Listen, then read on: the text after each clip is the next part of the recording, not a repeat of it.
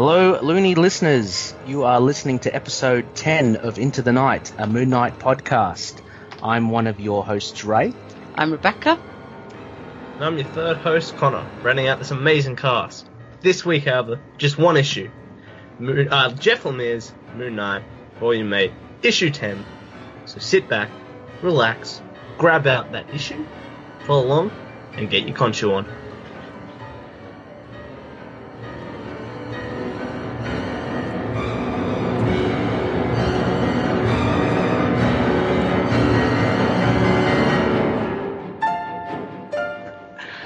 Welcome everyone. How are we all doing this week? Good. Yeah. Excellent. We have New York Comic Con just starting this weekend, but more importantly, actually, we have the return of Rebecca. So, thank you so much, Rebecca. Thanks so much for coming back. It was such a blast last time. It's always a delight. And just to have you for the start of this arc and a panel by panel, I can't wait to dive right into it. But before we get into that, I just want to put it out there. Rebecca and Connor, I'll start with Rebecca. What have you been currently reading over the last week? Well, I'm in the middle of a Big Booster Gold read for my little foray into DC for the moment. So I'm slowly working my way through that because every week there's always new comic day and that pushes everything back. And then for the new comics, Black Bolt, which was amazing. Iceman, which was delightful. Had a really good panel of the week. Yes. And Iron Fist, which was what did you? I liked. What did you think of Iron Fist? I read that this morning actually. I liked it. I mean, it's like it's weird because it's just a bit unsettled to go from one story arc to the next with this little Shang-Chi one in the middle. But I like the new characters Ed Brisson and Mike Perkins brought in for the first arc, so it's kind of nice to go back to them. Gives a real sense that he has a plan for the story he wants to tell, and some of the stuff at the end almost made me cheer. So, with the little cage, and I think you get the nod wink as to I like animals in comics. There was an animal in this comic that made me very happy. Oh yes, of course. I look, I don't want to spoil it because it's still relatively new, but that's why I'm just going to that amount. So. Yeah, but also just to be more cryptic as well, did you pick the kind of the other reveal? If I can be no cryptic enough. No, I didn't as well. I actually thought it was someone else. Did you have that same thing? Yeah. That was good actually because I liked it a lot. It was unexpected, but because I was going into it going, I read the old Sabretooth issue a long time ago, and obviously he's on the front cover of the Legacy thing. Yeah. So I was like, and it was all right. And I was like, I don't know if they're really old enemies that I'm that interested in. But it grabs me. The art's still amazing. I still think it's one of the underrated current titles because of all the furore about Iron Fist and stuff like that. But I think it's doing a really good job. And I think it sits quite nicely with the Comixology series that Carrie Andrews is doing, which is the Immortal Iron Fists. And I was a bit worried about whether the two would have any sort of points of contact, but I think they work very well together. Yeah, there's definitely a difference between like the art as well. Oh yeah. I like Brisson's art. Oh no, sorry, not Brisson. Perkins' art is so stunning. Kind of stunning and gritty. Yeah. And then you have that really like almost caricature art of is it Chan? Afu Chan, yeah. Afu Chan, yeah. But enjoying both of them as well. Yeah. I mean, Black Bolt is just like, I think, the finest thing Marvel's printing at the moment. Like, Black Bolt, that would have to be my pick of the week. And I've still got a couple of comics to read, so it's really up there. How about you, Connor? I have read an issue from last week and a whole one issue from this week. I've been a busy boy. My last stint before this morning was being awake for 42 hours, so I've been cracking it out. So if I still sound a bit tired, I'm still getting over that. But yeah, I've only read one comic, which was Eugenic by James Tinney, and it was this crazy amazing dystopian story that's just kicked off. If you've read Cognetic or Memetic, it's the third of the trilogy of those books, so thematically similar. It's fantastic. I've got a bunch of stuff sitting there. Iron Fist, Black Bolt. That's all I can remember right now, but plenty of things, I swear. Spirits of Vengeance one sitting there, because I don't read enough Ghost Rider, and yeah. Mm-hmm. I'm very excited. It's actually a pretty big week for me. Yeah. Yeah. It was a great week. Start of Legacy, really, so. Yeah. All kicking off. Rebecca, did you get Spirits of Vengeance as well? I picked that up. I thought that was pretty good. I found it a little bit confusing. Oh, really? I didn't dislike it, and I read it when I was really tired. It was one of the first ones I read, and I have a really crazy workload on Tuesdays, Wednesdays, and then I tend to go to the cinema, and then I come back and always shattered and read whatever comics I can get through, and I was like, I've got to read Spirits of Vengeance, I've got to read Spirits of Vengeance, and I was just going, I don't really know if I understand what's going on, so I will reread it, because I liked the art well enough, and I liked the characters, so there was a lot of shirts on people, which I was surprised about. I think I could say that without spoilers. Well, for me, to see, and look, we all know Blade's going to turn up sooner or later, and that I thought that was really good. And it was very much a setup for what's to come. But no, I really enjoyed it. It's great to see Ghost Rider, Johnny Blaze in it. So it'd be nice that he was in Iceman as well, so that was kind of nice. Ooh. Oh, was he as well? Yeah, because it's the old Champions team. Hercules.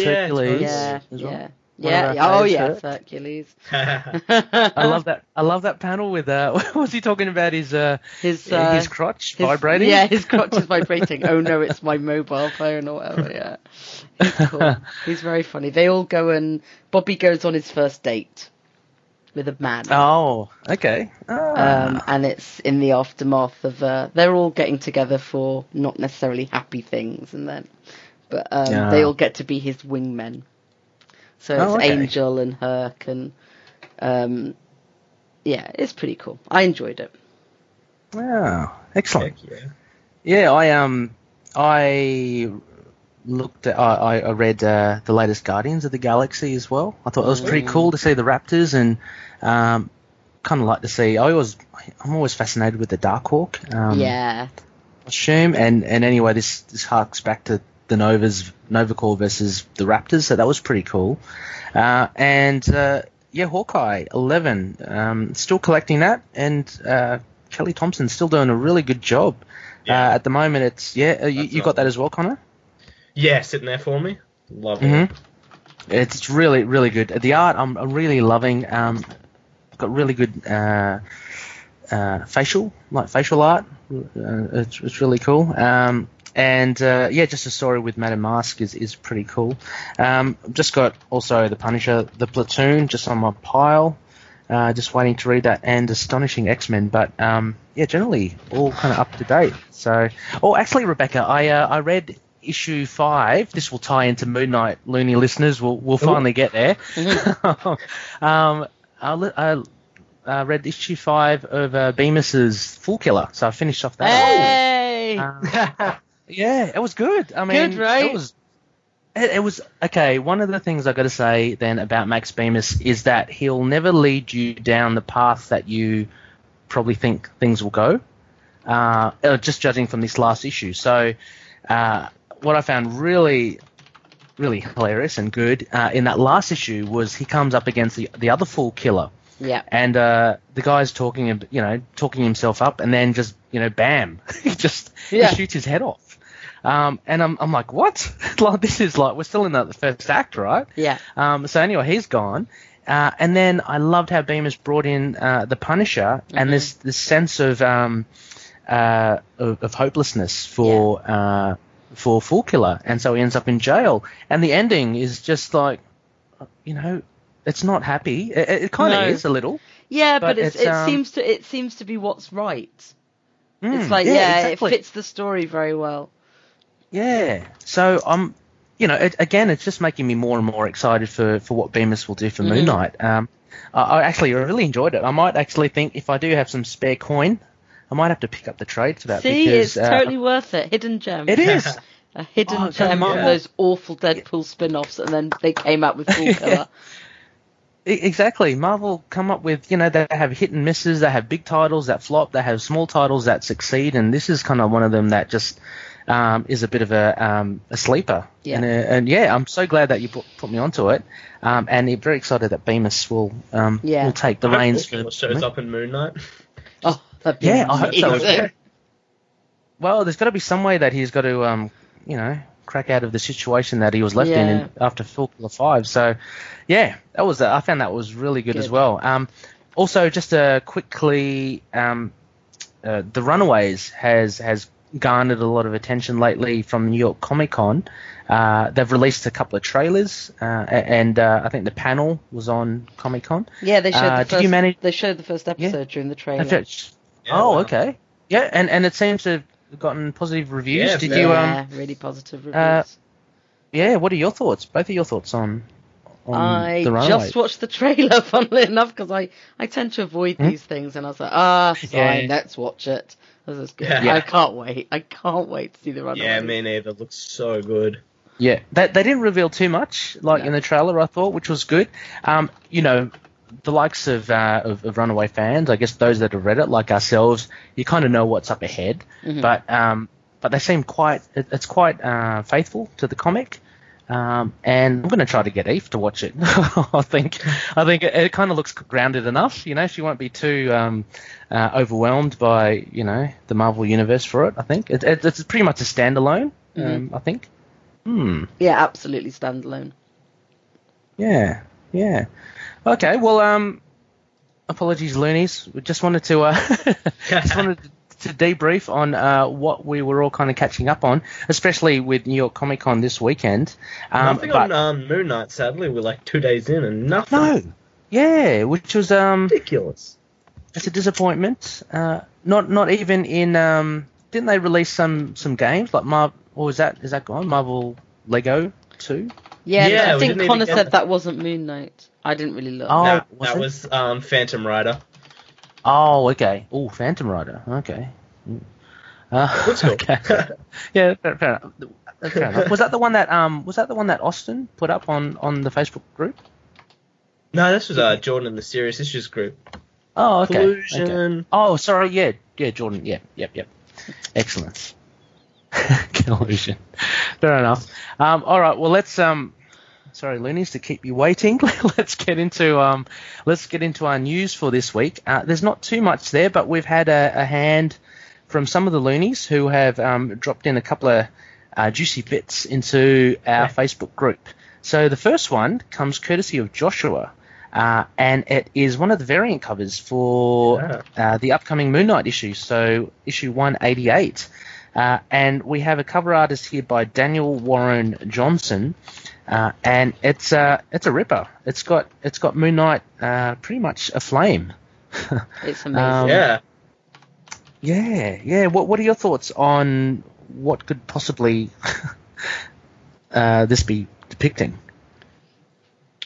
I think I just love the general motif of this new big bad, the Truth, just sort of just burning out Moon Knight's world, like invading every part to pull him out by the shadows, but just having everything like he knows and love ablaze. Just, this is a villain that Moon Knight will have trouble fighting. It's just sort of this impressive force that's just beating down on one man. It's big. It's a bloody god fighting a little man. Mm-hmm. It is. And like Moon Knight is, for all intents and purposes, he's just a man, right? I mean, he has been resurrected by Khonshu, but apart from that volume 2, he hasn't got any special powers or anything like that. So he's taking on a guy like a sun god. So this looks pretty good, actually. I wonder how many. I heard along the grapevine there are probably about 3 or 4 variant covers. Is that correct? 5, I think. 5. Okay. 4 or 5, yeah. Oh, right. For at least that first issue, and then even possibly 3 or 4 for the next. Yeah. Because I saw when I went to my local comic book store to pick up, this week's pull of like Iron Fist and Spirits of Vengeance. I did see a fair few variant covers there, and I also saw actually a lot of the lenticular covers. So I just wanted to pull back a bit and ask what you guys thought. I thought those lenticular covers were meant to be kind of hard to get for retailers, but like there were shelves of them where I was. What I don't know. Was this something that Marvel kind of pulled over our eyes, or? I think one of the comic shops over here said that initially they hadn't offered non-US stores the same kind of discounts as US stores, but then they changed that, so that had led to them buying more. But I don't know. It's one of those things that some of the retail side is usually quite murky about what goes on. I have no idea. Yeah, you're probably right, just with how Marvel seems to run these things, that this was probably a last-minute thing that retailers realized, they're printing these en masse that we can get. Because, it really did seem like these were the special variants, but I think a lot of the other ones you see coupled, like probably that Flame one will probably be like a 1 to 150 sort of variant or something crazy. Yeah, so I reckon for the collectors out there, I reckon you shouldn't be aiming towards the lenticulars. I think aim towards some of the other variant covers. Yeah, I think so. And as Connor mentions, this one by Daniel Warren Johnson might be one worth looking at. Anyway, that's a good one. We'll put that in our show notes as well. Have a look. It's a great piece of art. Second, Connor, I think you posted this on the Facebook group, right? It was a TV show it was something very cool, a little site called Observation Deck. You can find them observationdeck.kinja.com. It's just a little user on there on the site just pitched a cool Moon Knight show, just their own sort of fan want for Netflix or any shows that'll pick up our sheep face because we want them soon. It was quite in depth, wasn't it? Yeah, have you guys you read it all? I spent some good time looking through this, and there's been a lot of thought into it actually, and I really do enjoy the little tweaks that he's made.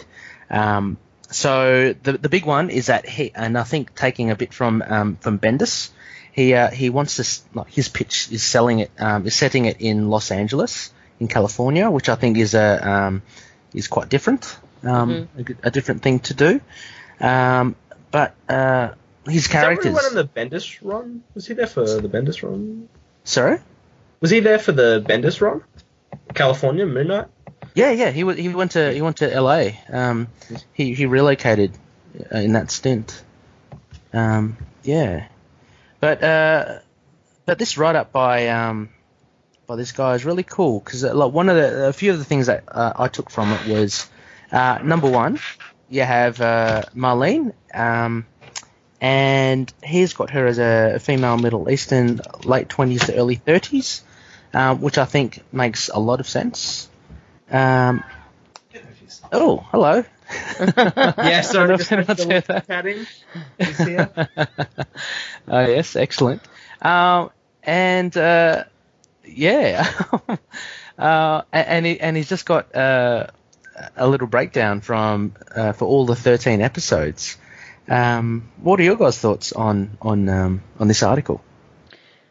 I thought it was great that somebody spent this much time, like, really sort of hashing out. No, but like thinking about some of the problems and hashing out. I mean, like, yes. I don't know if it's. I mean, like, I don't know if it's exactly how I'd do it, but I appreciate the effort that went into it, and I would certainly watch this show as is described. So, I mean, it's hard for me to really put down on paper what I think a perfect Moon Knight show would have in it. Yeah, fair enough. Because I get tied up with a lot of the problems, so I think he's done a really good job. Yeah, it's very persuasive. Like his overview, as I was reading it, I was thinking, yeah, this is really written as a pitch. I mean, it's really tight, and it's really it makes a lot of good points. So, yeah, I was kind of all for it as well. We also have like Detective Flint as well, portrayed as a female in late 40s, early 50s, which I think would be great as well because there's no reason why Detective Flint should be male or female. So all round it was just a bit of a fun read, I thought. Yeah, I loved it. Yep, sorry. I was just I love the focus on his identities and mental health and the look at especially his Jewish heritage and that sort of just a very sort of well-rounded sort of just diverse and sort of. And I guess if it was written by this guy, well-written cast. But I loved the focus on episodes as well. He gave a little bit of an episode description. I love how it sort of has Moon Knight sort of becoming a vigilante from the shadows with almost sort of gaining the trust of the LAPD through Detective Flint. And I love he spoke a lot about, it's sort of about a man and his God. And I think it has a lot of focus on Contra as well. So I think, obviously this won't be our show, but I think if the guys writing it took a look at this, they might even find themselves an idea or two to add in to make the show a bit better.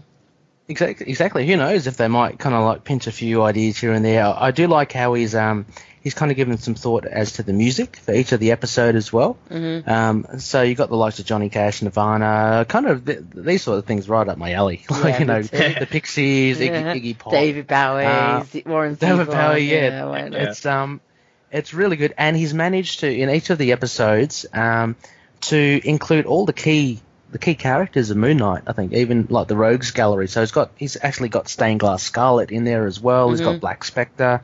So I think it's really well thought out. I do like, actually, he mentions Zeitgeist Enterprises, headed by Carson Knowles. So that's another bit of a twist to the Moon Knight mythology by having Black Spectre, but by having someone more corporate, by turning Black Spectre more corporate. Maybe that lends itself to a more of a grounded approach, and to the Moon Knight series. But yeah, great. It's got Red Right Hand by Nick Cave. So yeah, it was generally a very enjoyable article, I must say. Definitely check out the link, which we'll put in the show notes. And we have to hope no one from Marvel ever reads it, because that opens them to being sued if they do use any of these themes in a TV show. Oh gosh. Which is why, but that's why they always say don't send us ideas. Yeah, right. Because then if any of these things turn up, then someone can say, "Hey, look at when I put it online," and like. Well, that makes total sense. So by default, he's actually excluded all these ideas from Marvel and Netflix. But it's good to have read anyway. I thought it was a really good piece of work. Honestly, it was great to have it up there. Yeah, like I said, very thoughtful, and just I'm imagining just enjoyable for the fans. So that was a good read this week. And just finally on the news, just a small one which came just recently. It's from comicbook.com, and Marvel had announced a couple of series for next year. So one of them, they've got a Rogue and Gambit comic book series, which I'm sure a lot of people will be happy about.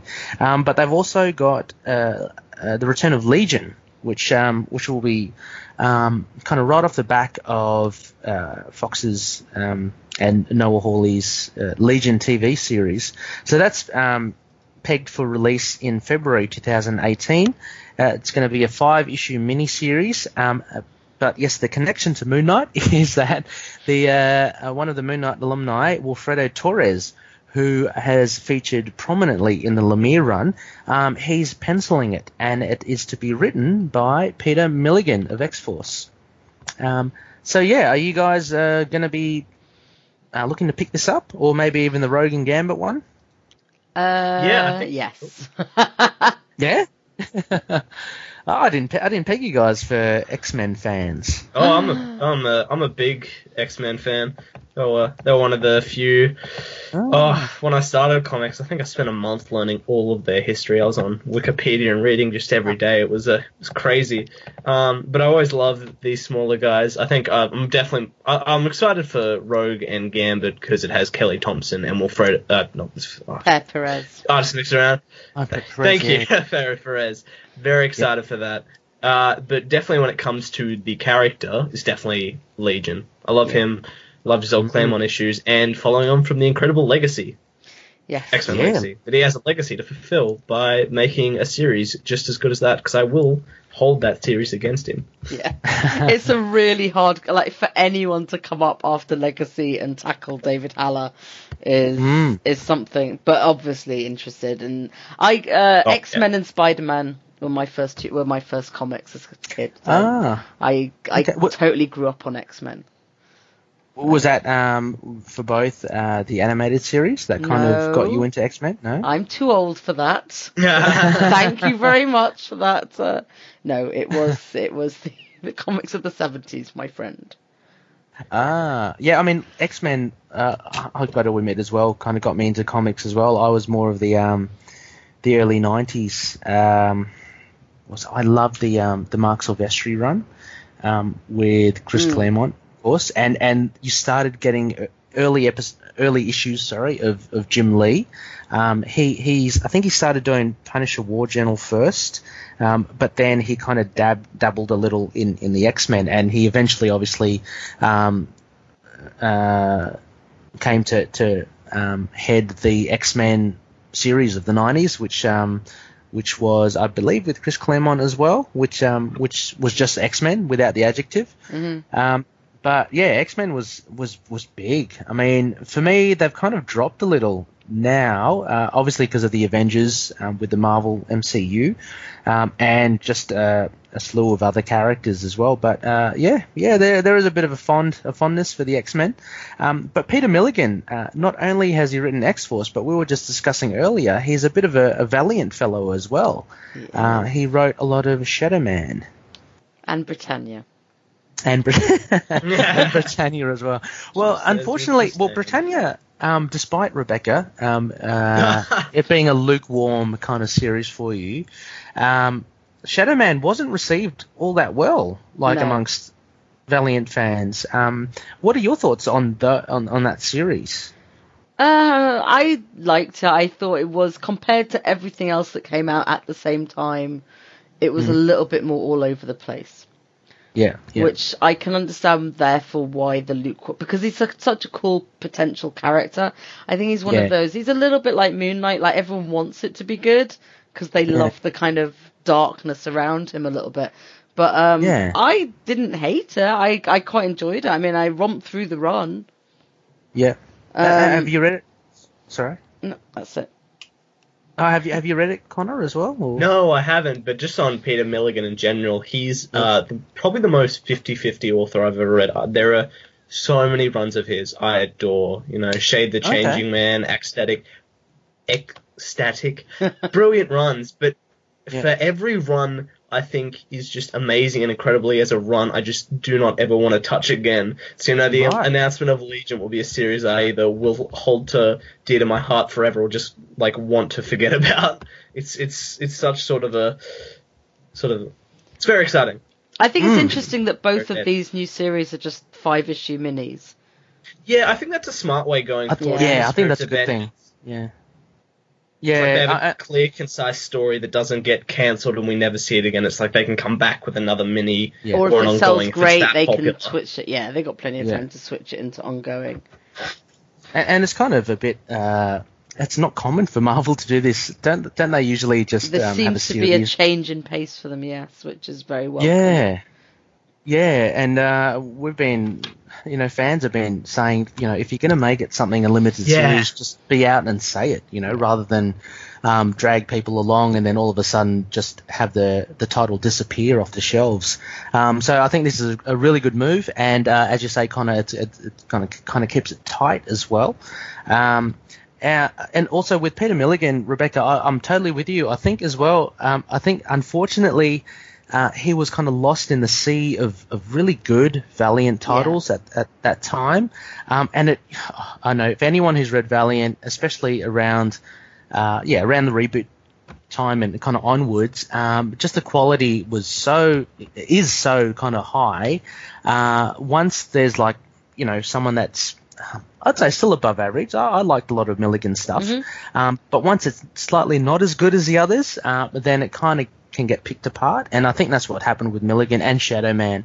And a lot of fans have been disappointed at the potential lost for Shadow Man, I think. Because he's such an interesting character, and he's always there. He's got the mystical side of things for Valiant. But for Legion, I think Milligan will be pretty good. I enjoyed the Britannia series as well. And so it'd be interesting to see how he tackles David Haller. Yeah. Exciting. Alongside Wilfredo Torres, who will be great on that title. Oh, he will. Yeah, actually. That is a reason to read it alone. Like, even if the quality's not there, that arc will probably pull you through. Yeah, definitely. I mean, for sure, Torres. As we've seen with Moon Knight, particularly with our last episode, Connor, where you mentioned one of your aspects was Torres's art. He actually shone in that issue 9, and definitely, like, he was. I do like his art because it's not too simple, but it's not over detailed like some artists. I know I'm reluctant to say Stoker because I do love his art as well, but sometimes detail is called for and sometimes it isn't. And with Torres, he gives a really nice clean look to the books. So it worked really well with Stephen Grant. Let's see how it goes with Legion. Can't wait. Yeah. Excellent. Well, okay, Loonies. That's probably the news for this week.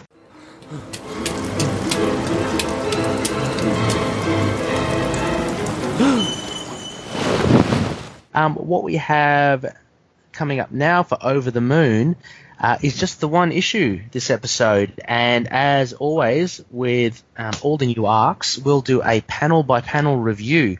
So having just finished Incarnations just a week ago, we're looking at issue 10 now of Lemire's Moon Knight series. This is titled Death and Birth, Part 1 of 5. It was released 4th of January 2017, and we have the core team members, I guess. We have writer Jeff Lemire, we have Greg Smallwood on pencils, Geordie Belair on colours, we have Corey Petit on letters, and as editor we always have Jake Thomas. Greg Smallwood also did the cover as well. So guys, I don't know about you, but I've actually cracked open my my hard copy single issue for this. All ready to go. I'm ready to go. Rebecca, Same here. Good. So let's dive in. Rebecca, can I ask you maybe to read out the blurb to introduce us? Yes. When Khonshu attempted to invade our reality, filling New York City with sand and pyramids, Mark rejected the deadly overtures of the moon god, destroying himself to save us all. Mark slipped between the lives of his different identities, finally culminating in a confrontation in New Egypt between Mark and the men his mind had created. In order to be whole again, Mark was forced to deal with the disparate elements of himself, and once he did, the ultimate task became clear: kill Khonshu. Dun dun dun. Dun dun dun. So, Loonies, if you've got your books, please crack them open. We're going to the first page here. So to open, we have a young Mark Spector playing on the pavement some years ago in Chicago. The page that will kick off the arc that probably has changed Moon Knight the most, just since his first issue by Doug Munch. Yes, yeah. Oh, actually, yeah, for sure, definitely. And I don't know, how do we first describe this? He's drawing on the pavement with chalk, and he's drawing space wolves Just saying. Oh, yes, of course. Oh! Yeah, he is. God. Done it You again. can see I'm a man of details. I didn't even notice.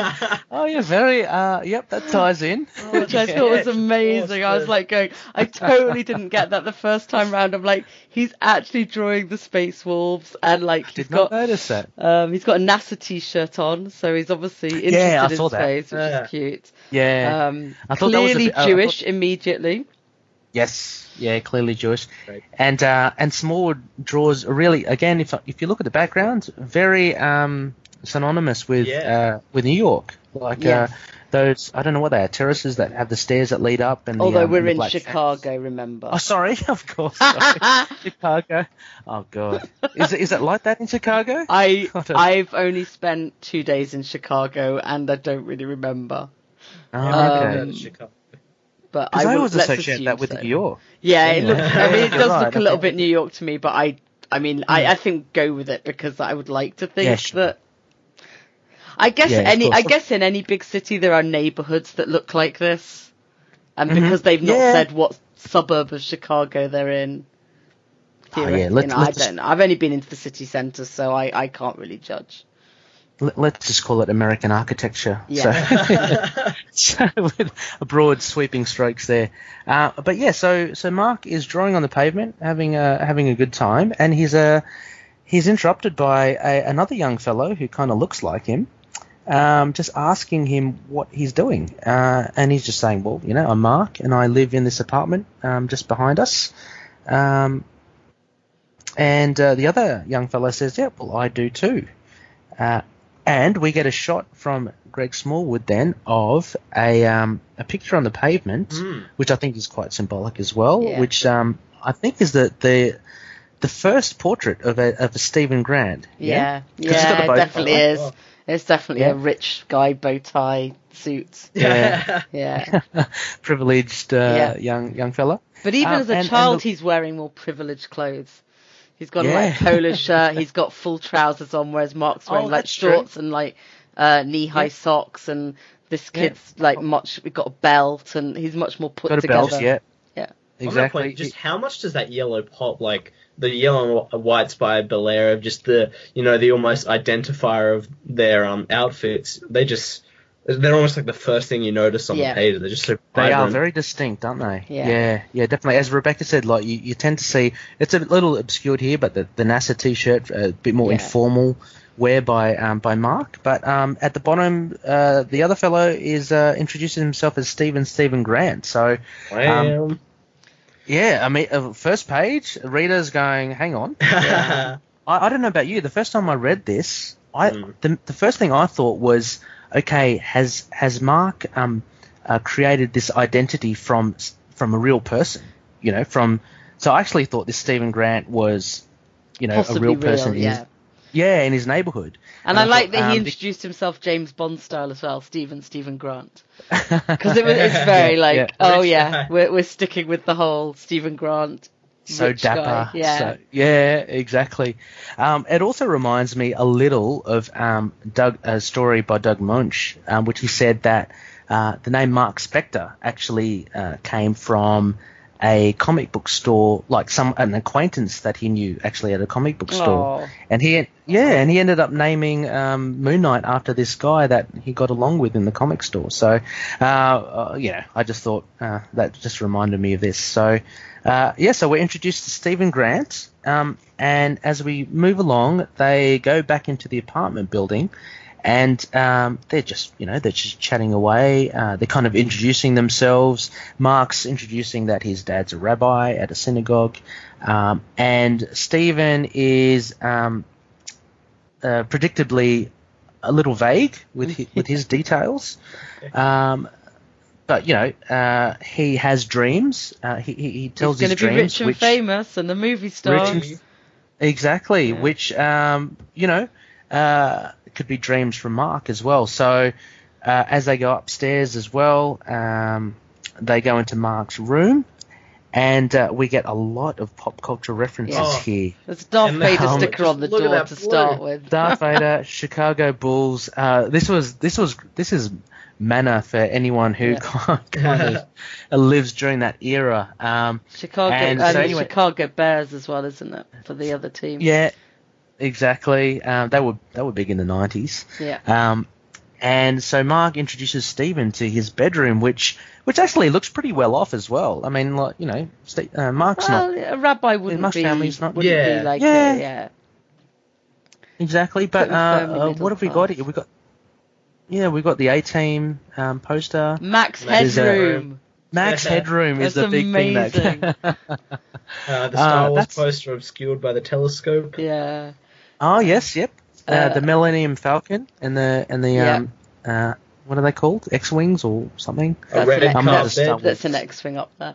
X-wing, yeah. He's got a couple of trophies, which I'd love to know what they were for. Oh yeah. Oh yeah, Little Godzilla. He's got a Oh little. yeah. Yeah, on the He's got left-hand your, side. Yeah. He's got your 8-ball. Your Magic chinchilla. 8-ball. Little Uh, Darth he's Vader got- on the shelves. Little Darth Vader. I like to think that is the money bank. Yeah, Rubik's like that. Cube. A Rubik's Cube. Well spotted. Where's that? Where's On the- that? Oh, he's on completed it too. On the bottom shelf of his estate. Oh, okay. Oh, God. Oh my Fantastic. god, I just noticed as well, he's got, you know, I don't know if you did it when you were kids, those awful, like, glow-in-the-dark stars on your ceiling. He's got those just above the Millennium Falcon. Oh yeah. Oh, yes. Yeah. Yep. Oh, he's So got a he's ball beside his trophy. Could that be like good at baseball? Maybe, I was gonna yeah. say good at cricket. It's going to be, Yeah, yeah, I was going to say cricket cricket. in I wouldn't say it's a cricket ball, yeah. podcast with Brits and Australians, we all go cricket straight away. Yeah. Well, it's red, you know. Yeah. So. His bed's a car, which is gorgeous. I love that, a red car. Yeah. I always wanted one Yeah. of those beds. And I don't know about you, but this sort of bedroom kind of reminds me of Full House, the TV show. Oh yeah. So you're kind of typical, you know. It's got a rug in the middle, timber floors. It's got, you know, paraphernalia everywhere, and the telescope. You know, who didn't Yeah. own a telescope back in the day? And of course, Big Alf as well. I know. Just hanging out. So, So anyway, my gosh, after that lengthy description of his bedroom, You did say panel by panel. we did. Say yeah. panel by We're doing panel. thing by thing. Yeah, I want to know, the panel after Alf, which has also Yep. got a space shuttle in it, by the way.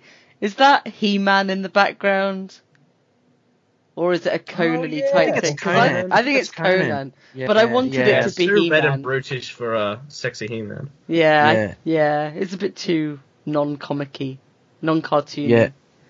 Oh, he's got a mask sticker as well. Remember yeah. the mask? yeah. Oh, awesome. Oh, Greg had Smallwood, fun. outdone yourself. Does anyone know, just sorry, while we're still on this point, the green spaceman, like in No. front of Alf? Isn't that supposed to be like you have what he based Blast- the Space Wolves on, maybe? Maybe. Yes, okay. Yeah. Yeah, there might be a bit of a subconscious I kind can of search it off. Blast off. blast wolf. Or it might be just a fictitious Nah, it's toy. fictitious. Ain't nothing. Yeah. Ain't nothing blast off Yeah. in this real world. So, so after that trip of memory lane, we're just looking through. Stephen Grant has his eyes on a blast-off figure, and Mark, being the very generous boy that he is, says, "Yeah, you can borrow it if you want." Did you get something, Connor? Oh no. No. And then suddenly on the last panel we get someone else calling Mark as he turns around, and it's his dad. Is it Elias? Elias is his name? Does I can't remember. But I think it's Elias or comes up, Eli. Anyway, well, I should know, but anyway. So he sees Mark, and a bit of a reveal is that we see back Mark looking at his toys, and it's just him saying, "I'm talking to my friend Stephen." And I think the facial expression that Small it's just- does for his dad is priceless. Yeah. So powerful. Very powerful. There's a bit of I don't know, a bit of confusion, a bit of sorrow feeling for Mark, who is clearly not in his right mind. I mean, kids around that age, maybe Mark's a little too old to be having imaginary friends, right? But he's in the in the ballpark. I mean, it wouldn't be it's not unheard of. uncommon. Yeah. So it must be at that kind of, at that crux where his dad's thinking, okay, well, shouldn't you have outgrown that kind of thing now? Yeah, he just looks really sad. It looks very sad, and we see Mark standing there in front of an Indiana Jones poster. Yeah, Hot Wheels track down the bottom, I realised. Yeah, and one of those awful viewer things. Yes, Yeah. I love them. You put those in the little. I love them as well. Yeah. Mini slideshows or something. Little pirate ship at the bottom.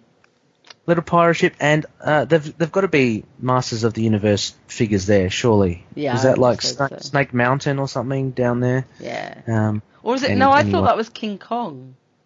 Oh, was it? Okay. I don't know. I mean, they're a little bit vague and could be anything.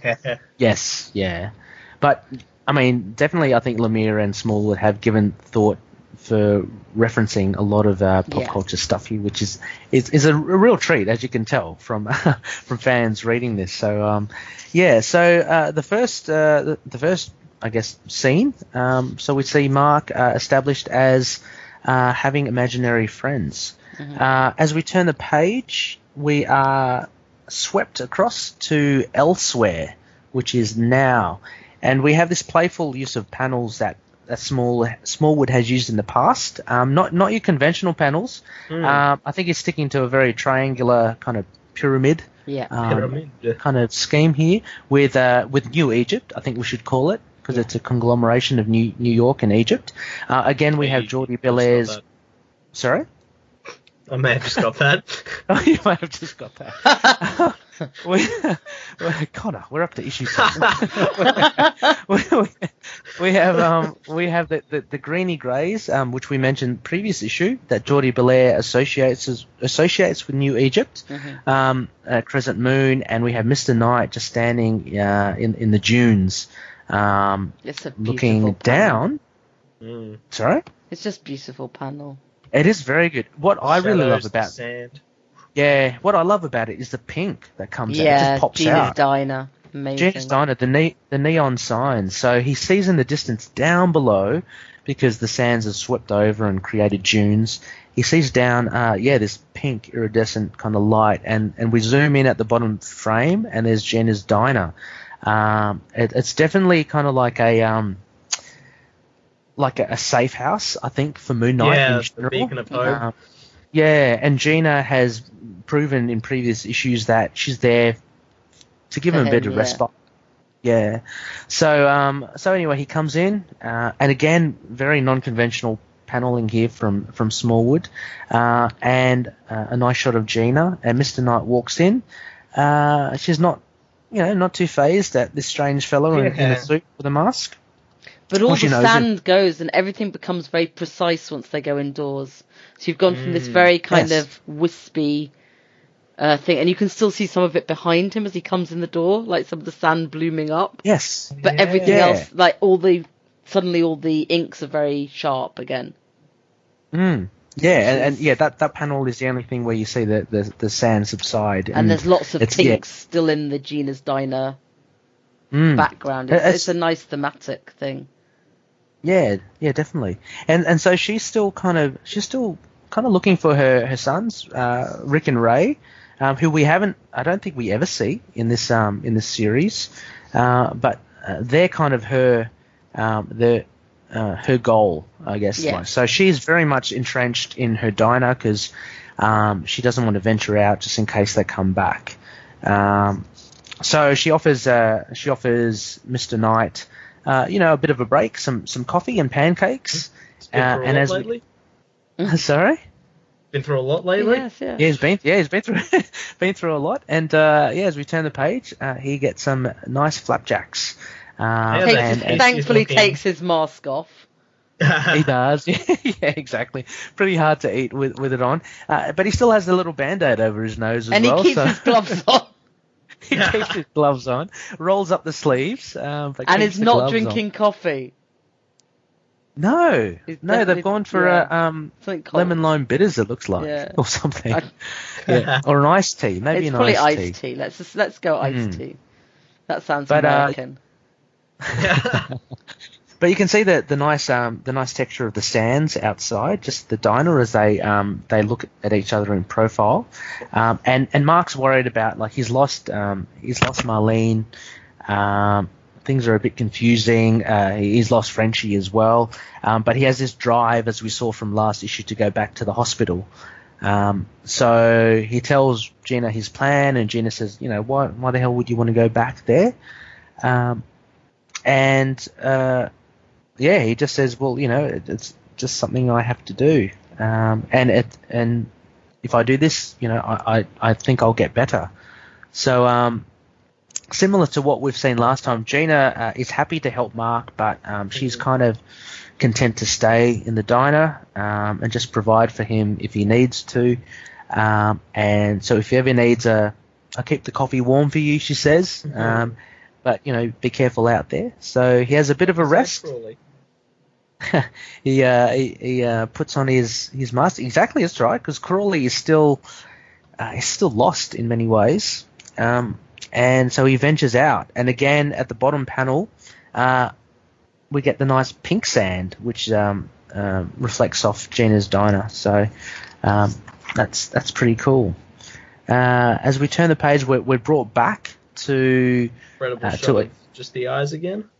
Yeah, which is a running theme. But yes. And these eyes are very driven, right? I mean, like, They're if you very remember focused, the first, yeah. very focused. They're not of a crazy person at all. They're not drugged, or from what we saw in issue 1 of someone who was very kind of out of it. He's a young, vibrant Mark, and he is with his dad, and they're talking to a doctor of sorts. What's his? I'm trying to read his name. Can anyone read the name on that door? It's pretty hard. Dr. Freer something, MD. Anyway, his dad obviously has brought Mark here to kind of get Mark assessed, and Mark's dad talks about how Mark has developed other identities, how he's got Stephen, who came at an early age, which we saw earlier in the issue, but he's also got Jake, which is relatively new, and as Moon Knight fans, Jake is the cab driver, the more kind of street level guy, this is a good little description of Lemire, just I guess describing dissociative identity disorder. So he says, similar to Stephen, we may go weeks where he's just Mark again, and then out of nowhere it's Stephen or Jake for a while, and then as soon as they come, they go. There's no rhyme or reason to it. So Mark is looking very guilty, actually, at his dad describing what Mark goes through. He looks very sad. Yeah, he's pretty sad, and he's a bit ashamed of it, I think. And so anyway, the doctor asks, can you please just stay outside while I discuss something with your dad? And then we get the nice little technique here. I love it, how the word balloons fade in and out, because, like, as a reader, you're squinting and you're kind of looking to to read the words yourself. But obviously it's fashion, so they'll only let you read what you are allowed to. So what we read as a reader is reflects what Mark is trying to listen in on, and he's trying to hear what his dad and the doctor are talking about. But he's suddenly interrupted. And this page in particular, if we look at the panel layout as well, you've got at the top, you've got Mark. It's a pretty full panel at the top, so about a third of the page, and it's a full background detail with the size of Mark looking pretty small against it. And then as you go down, you get smaller panels, and it zooms in on Mark's expressions. And when we get the word balloons from Khonshu and the shadow cast over Mark, it kind of adds to that tension, especially in that last panel where Khonshu is saying that man in there is not your true father. Yeah, and that classic you get speech bubble and Yeah. text. yeah, and you get the eye shot, and then one of my favorite panels as you turn the page is this mixture of art that Smallwood uses for Khonshu and for regular Mark Spector. It's very scratchy, like Khonshu, and I can almost imagine it like in a cinematic scenario. It's really, you can imagine how scary it would be for a young boy. Yeah. Yeah, like a lot of ambient noise coming through, like a flickering image of this Khonshu, which is shown with the art here of rough kind of lines kind of going through Khonshu. And Mark just crouched down at the door, and his eyes again in the center of this page just show utter fear. And I think there's a reflection of Khonshu. Yeah, you can see the bird skull. That's crazy. Yeah. Yeah, which is pretty cool. Even with Greg Smallwood's level. Anyway, so all of a sudden, like a horror movie, the door opened and it's Mark's dad, and everything's back to normal. And Mark's dad is asking, what's going on there, Mark? He actually takes Mark aside and says, look, there really is something kind of wrong with you. So that can't be good, because all it does for Mark is it kind of confirms what he's kind of seen before, which is Khonshu. So his dad's saying, look, you're very sick, you need help, and Mark can't help but think, oh gosh, well, I must, because I'm seeing this crazy bird skull figure in front of me. And I like at the end, at the bottom, how Khonshu, it's just pure black, and it's just him to say, I'm waiting. So it's again, for me, I think it's kind of it leans towards cinematic kind of things, almost like Lynchian, kind of surreal stuff. Yeah. So I think it's pretty sad, just like seeing the father as well, just being like completely unable to handle it, and emotionally, he's probably never experienced this before, and not knowing how to deal with it is just sort of really tragic, seeing them interact when I suppose neither of them really understand what's going on and what Mark's going through. Yeah. I wonder where his as someone mum who is. went to a child psychiatrist at that. Oh, I went to a child psychiatrist significantly younger than that. But right. I did have a lot of that. We'll just speak to your mum. You just go and do this. And not for anything as bad as Mark, by the way. I was hyperactive. Yeah, I mean, I was like, did not have these issues. But it's pretty terrifying. And he captures terror, and Khonshu adds to the terror, and emerges as Mark's probably at his most scared. Yeah, and for such a young. It's such a young age as well. I mean, that's just just terrifying. You can see it in his face.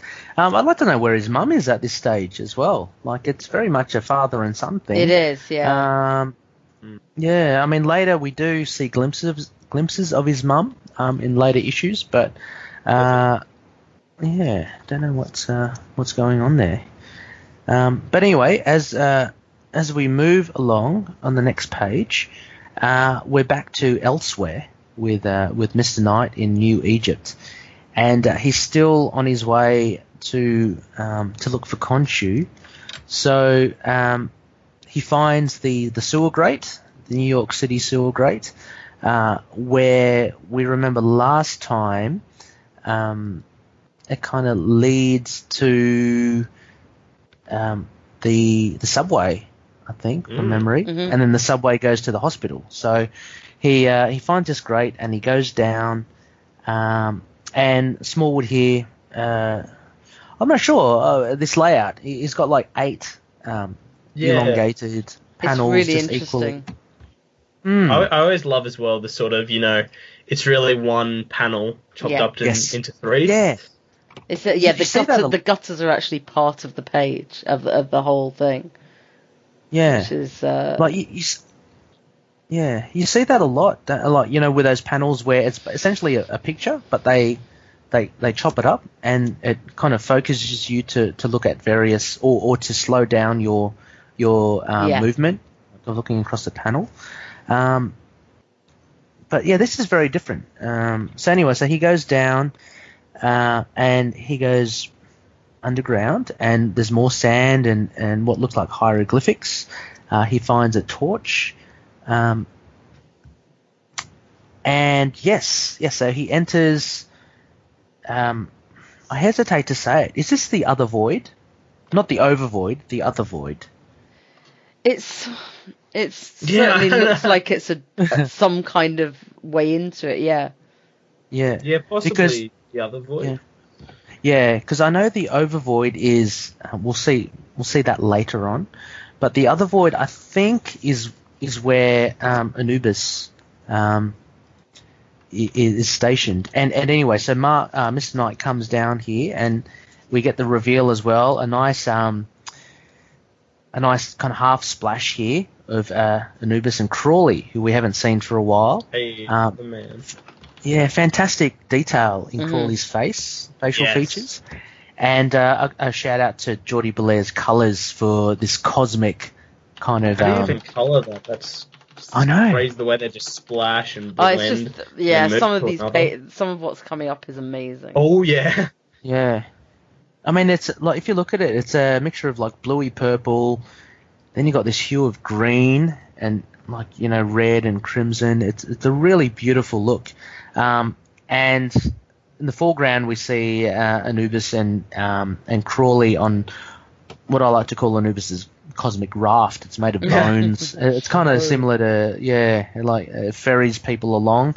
And anyway, so Mr. Knight arrives there, and he's intent on getting Crawley back. Anubis says, "Well, no, you made a deal, and this is it, and Crawley's mine. So there's nothing left." And then as you turn to the other page, again we get this very regulated panel structure, even more so now. The first third, the top third, is exactly as you mentioned, Connor. It's a cut up kind of picture of a hole. So it again just focuses you on Anubis, then Crawley, and then I guess it's the distance between them and Mr. Knight, because there's a panel of just a blank wall. And anyway, Mr. Knight says, "Well, how about we negotiate and do a trade or something?" And this gives Anubis a bit of thought, going, okay, well, here's an opportunity. And he mentions to Mark, "I did lose something in the overvoid a long time ago, something very dear to me, but I doubt even you could retrieve it, traveller." And Mr. Knight says, "Well, try me." So he's willing and desperate to do anything. He wants Crawley back, and we know from the previous arcs how important Crawley is as well. So so it's important that he does get him. It's still very vague as well. Anubis saying, if you were to find it, I may be persuaded to let this one go. But he doesn't really say what it is that Mr. Knight should be looking for. But Mr. Knight says, "Yep, okay, I'll do it. I accept." I love those speech bubbles across panels. Yeah, that whole duality of those two, and that they break the bubble for the gutter. Yeah, I didn't notice that before. Pretty special. I love this. The whole page. It's sort of our big, action piece of the issue, but it's purely dialogue through action, which is a thing, you see talked about on a strip panel naked. But you can also see, as they're talking to each other, their fists are all clenched. Apart from when he's right at the beginning, what do you need to trade? Yeah. Then their fists all clenched, and then right at the end, everyone's hands are open again. Oh yeah. And the dramatic sort of angles on the faces. Yeah. Yeah. I think I love it as well. We don't have any action yet, but it's still showcasing that Mark's a man of determination. He'll do anything to, do what's right and help his friends. Yeah. This is sort of the sort of same sort of motivation you see in Mark whether he's being shot or just here, getting up and just trying to save his friends. Yeah. And I like how Crawley is very casual about everything. Like, he's just kind of sitting down on the raft. The whole situation about getting his soul reclaimed and taken back doesn't seem too phased. I mean, before we saw he almost resigned to the fact that he needed to do this to help Mark. But as we went along through incarnations, we saw that Crawley was disappointed in Mark because he made this sacrifice, and Mark was making the same mistakes and going through the same kind of cycle over and over again. It's I don't know, it's just strange, and maybe it's just part of his character just to see Crawley so laid back about it all. I think what features a lot here is the colours. I can't get my eyes off the cosmic kind of thing of it. No, and it's very clever in this whole page. It starts in the top left with pink being the most prominent. Oh, yeah. It goes straight to grey. Then you're back to Anubis and you've got the green going into the blue, then the blue, and then it's kind of split left, right, blue's on the left, pink's on the right. So it's all like focusing back down again. It's just, Belair really is amazing. Because you look at this and like, you even imagine what the inks would have looked like, and to then just bring it all to life. Crazy. Yeah. It's really a piece of work here. It's really good, and as you say, Connor, as well, the angles, perspectives to show Mark and basically profiled one against each other, Mark and Anubis just talking to each other. And it is full of drama, and he's wearing a full face mask and talking to someone who has a jackal head. I know. So, like, crazy. Not expressions we're used to. And you're right, they take Crawley out of the equation. You can barely see his face. Oh, yeah, he's just gone. No, yeah. But you can only see him from, like, side or, like, you can't see his eyes. No. In any of this page. So, like, you've got all these people who shouldn't be emoting at all. Yeah, definitely. And it's, exactly. Hard thing to do with no features on the face like Mr. Knight. And a static Anubis face. But look, I just want to get to this next page. Some of the stuff coming up is just some of the most beautiful art I've seen for a long time. You just, this is totally, for me, it's totally whacked out. Because number one, you've got the letters on its side, so you're forced to move to turn the whole book to landscape, and what you get is a double crossover here of Mark, Mr. Knight diving into the other void, and it's peppered with sketches of Mark's memories, it seems, ranging from as a young kid to just, I guess, asleep in bed, awake with thoughts, to also what looks like shock therapy. He's got like a mouth guard. Pills. He's got pills. And this is a summation, I think, of the artwork. It's way beyond Lemire. It's pure Smallwood and Belair. Yeah. And it's just brilliant, almost Sienkiewicz in style. If you look at the incidental images behind the white Mr. Knight, they've got that kind of sketchy. Bill there's Sienkiewicz a definite sketchiness to it, which adds to it being his memories. Obviously, Mr. Knight popping because it's massively black page. These glimpses of colour, and then Mr. Knight going down in the white. Yeah, is he swimming through it? He's almost swimming through it, and he's the only one in white as well. He's the only negative in all this. But brilliant double page there. It's just fantastic, and you have to kind of see it in hard copy form, I think, to really appreciate it as well. I read it in digital, and it was fantastic as well. But not the same. Just to turn it isn't. Just to turn the page and see you got these 2 full pages of it is really good. And it gets crazier still. Like we get a couple of ads, which kind of stops the like we're something you miss on digital. Yeah, exactly. And again, we're still kept with this theme. It's artwork across the 2 pages, and we're meant to read it across the 2 pages, but it's totally upside down. So This is whacked out stuff. I don't know about you. Did you try to read it upside down, or did you turn the whole thing upside down? I turned it over. I turned it around. You turn it over? Yeah. But you have to read it from right to left. Yeah. So, yeah, it's so cool. Yeah, sorry, you were about to say something? No, I was just saying, like, yeah, it's just like, I think I started reading it upside down and went, nah, I'll turn it over, like, come on. Yeah, but this is brilliant. So I think what we have here is we have Mr. Knight. He's actually reached the other side, which would be the other void. Mm-hmm. Oh, sorry, the overvoid. Sorry. Yes. The overvoid is where Anubis wants Mark to look for this something or someone that he has to reclaim to exchange for Crawley. So he comes out the other side, and Connor, correct me if I'm wrong, this is pretty much how it is in Australia, right? So you go, you know, if you're from America and you travel and you go to Down Under, this is what it's like. We're all upside down. So and back to front. It makes total sense. You have to swim here.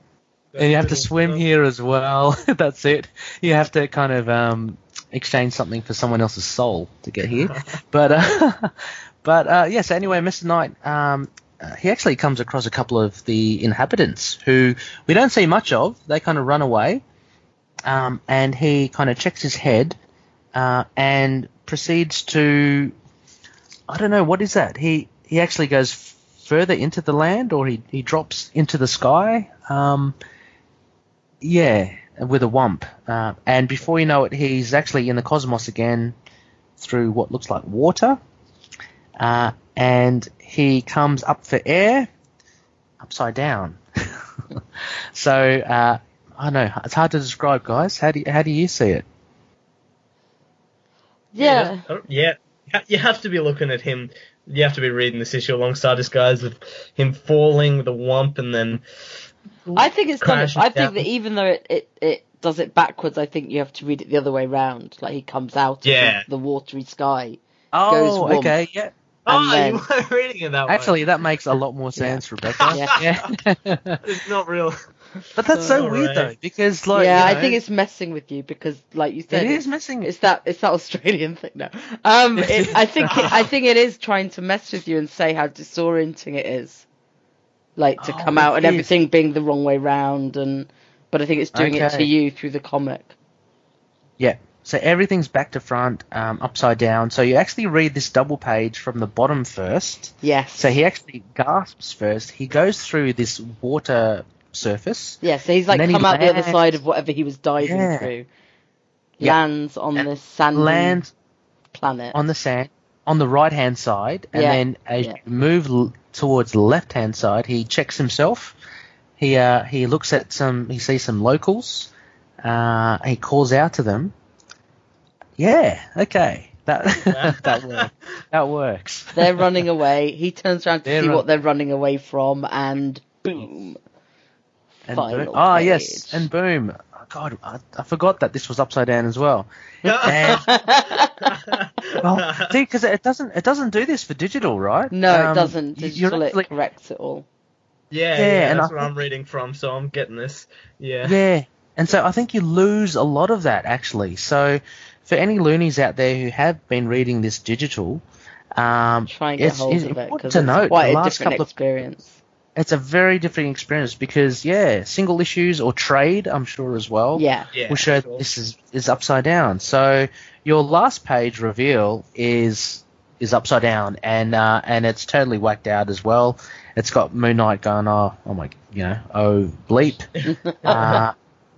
And there's a guy on a giant scarab beetle, Egyptian looking, but obviously someone from the Overvoid, with a floating pyramid in the background.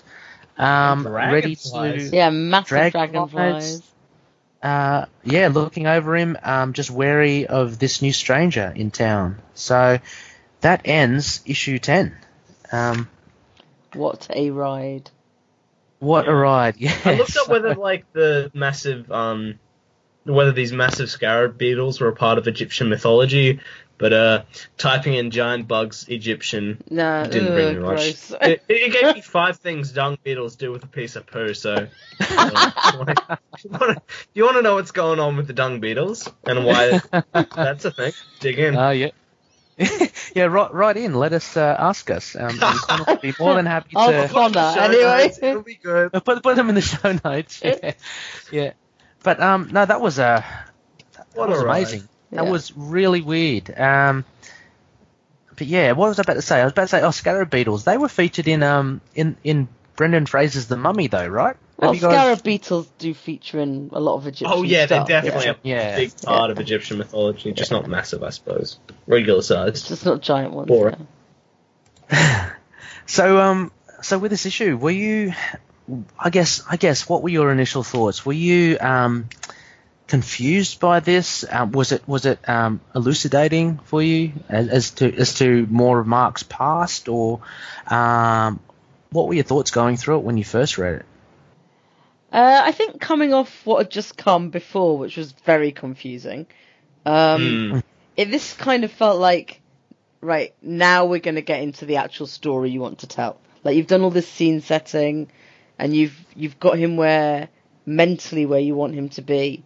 Now we're ready to go back, look at some of this, where these other personalities came from, some of the relationship with his family, and then move forward to what's going on. So I find it a nice kind of grounding into, this is kind of the second, like the last third of the cycle of the story. Mm-hmm. Yeah. How about you, Connor? Yeah, I was much the same. It's sort of this. It I don't know. It was crazy, but yeah, it was definitely sort of, it worked in two ways. Just sort of opening up this crazy new sort of past for Mark, but also at the same time, it's definitely sort of funneled us to the end point, like almost the gates of Khonshu, the final conflict before we get in. So yeah, it definitely felt like a coming together. Like, yeah, this is the final destination. This is where this book is all led.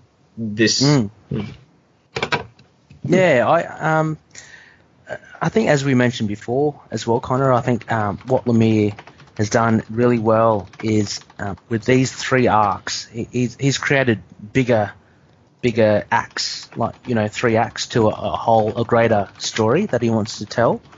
And I think it's I think that this introduction to death and birth is a really good introduction to the final act as well. It kind of gives glimpses to Mark Spector's past as well. Kind of you get to understand him a little more as well, and you see that with these subsequent issues as well, as we'll dive right into Mark's past, but also it returns to what we saw in the first arc, which is the Overvoid and the Other Void. So we return to Crawley and Anubis as well. And Mark's mission, obviously, to kill Khonshu is now kind of galvanized. So yeah, it kind of sets it up for a really good third act. What I thought, though, and it's great, Greg Smallwood, brilliant art, and Jordi Belair, as we mentioned in this review, really great artwork. What I was thinking, though, was that from Incarnations, with that massive team of artists of Wilfredo Torres, Francavilla, and Stocco, I thought it was really hard to top that. So I'm thinking, like, what they do, like, now for this, like what we saw with this craziness was trying to, let's see how we can kind of keep the readers interested. And they certainly did it with this totally whacked out, playing with perspectives and playing with things upside down and back to front. I think that was really good. But for me, I found that it was a direct, I think, reaction to good way of putting it. to how I don't know. I was very impressed with all those other artists in the last arc. Just how to kind of like, okay, so what do we do now, kind of thing. But it was a very solid issue. And you can't fault Smallwood for what is that, or Jordi Belair as well. It's just amazing what they've done.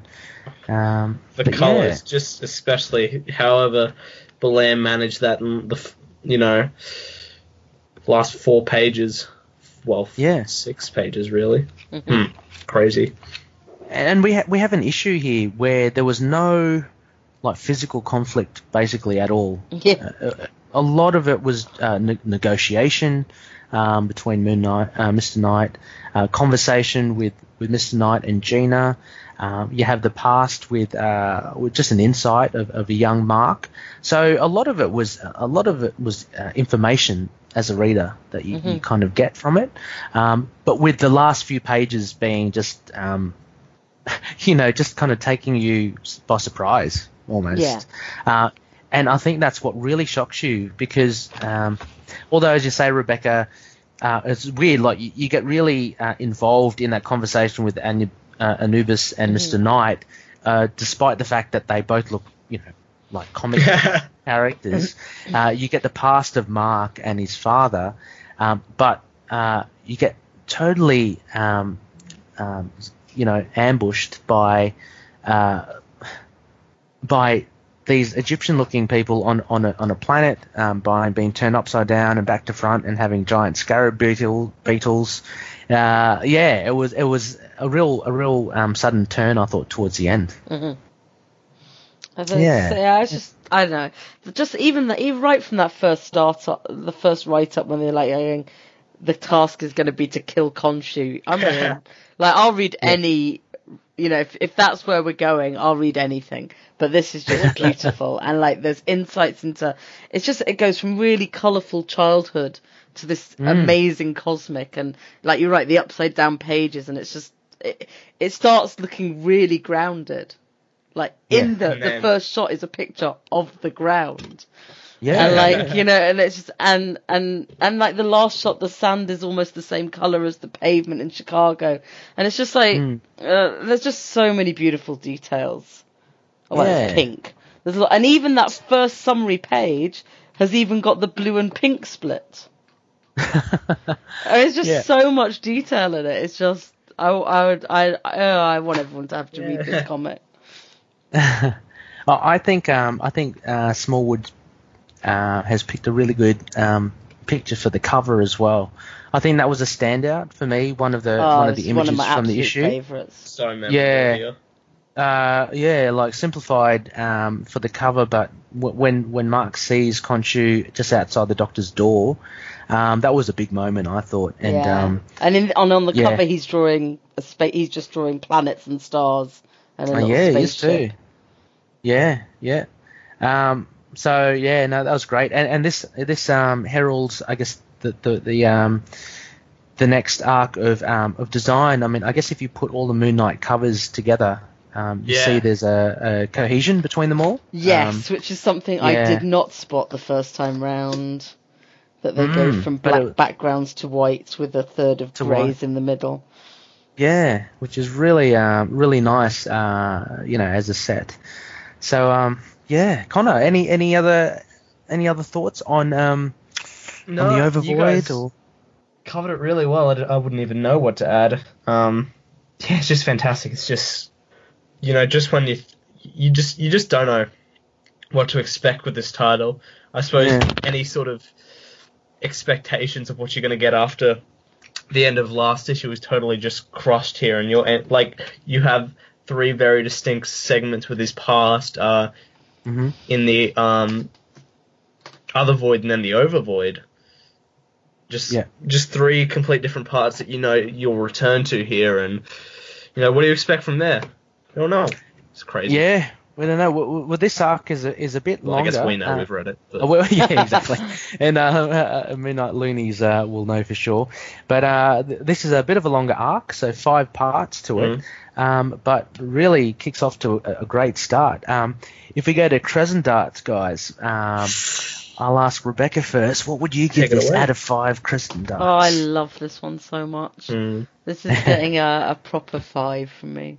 I love that. I love that. Lovely. I can't. I mean, I'd love to say, oh no, 4.5. Give it some chance to take. But I don't see anything wrong with this one. Like, I think there's other ones I could pick. Oh well, I wish it would just have this, but this is just for me, it is a perfect issue. Now, how about you, Connor? Why are you guys even coming to me for reviews? I'm a big I'm a big positive boy. I'm not sure what I'm doing with these scores, but It's just faultless. A big 5 out of 5. So excited for what comes next. I was waiting for you go up to 7. 7 out of 5. We'll wait to the end. We'll wait till we get a bit more into this arc. We're getting there. Don't worry. Now you've let him know he can. Oh no, that's the problem. Yeah, that's here. I'm going at it. The cat's out of the bag. I'd have to totally agree with you guys, and especially what we mentioned before about reading it in physical format. I found it totally because admittedly I had read it previously numerous times on digital, and as you mentioned, Rebecca, it corrects everything. So you're left with a different impression. But reading it in physical form and having everything upside down and around it was really good. And the return to the other Void with Jordie Bellaire's colours. Look, I'm a very colours orientated person. Like with works of art and stuff, if colours are good, you kind of got me. And Bellaire really does smash it with the cosmic other Void aspect to it. So I can't fault it. And with Jeff Lemire as well, the writing I think is so tight, and you still get that sense that he's given you snippets here and there, like the past. But he knows exactly what he's doing. He's not overplaying his hand or giving you too much or too less.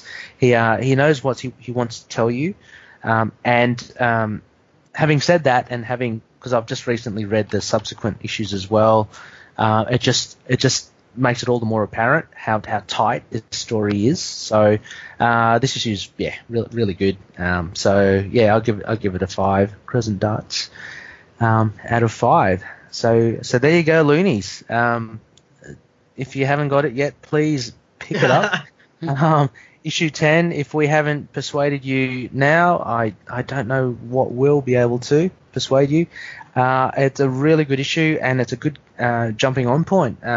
Actually, that's a good question. If you were to pick up issue 10, Rebecca and Connor, as a non-Moon Knight fan, just someone just wanders in, wants to start reading comics, would this be appropriate, or would you be totally put off by it? It's more appropriate than some issues, I would say.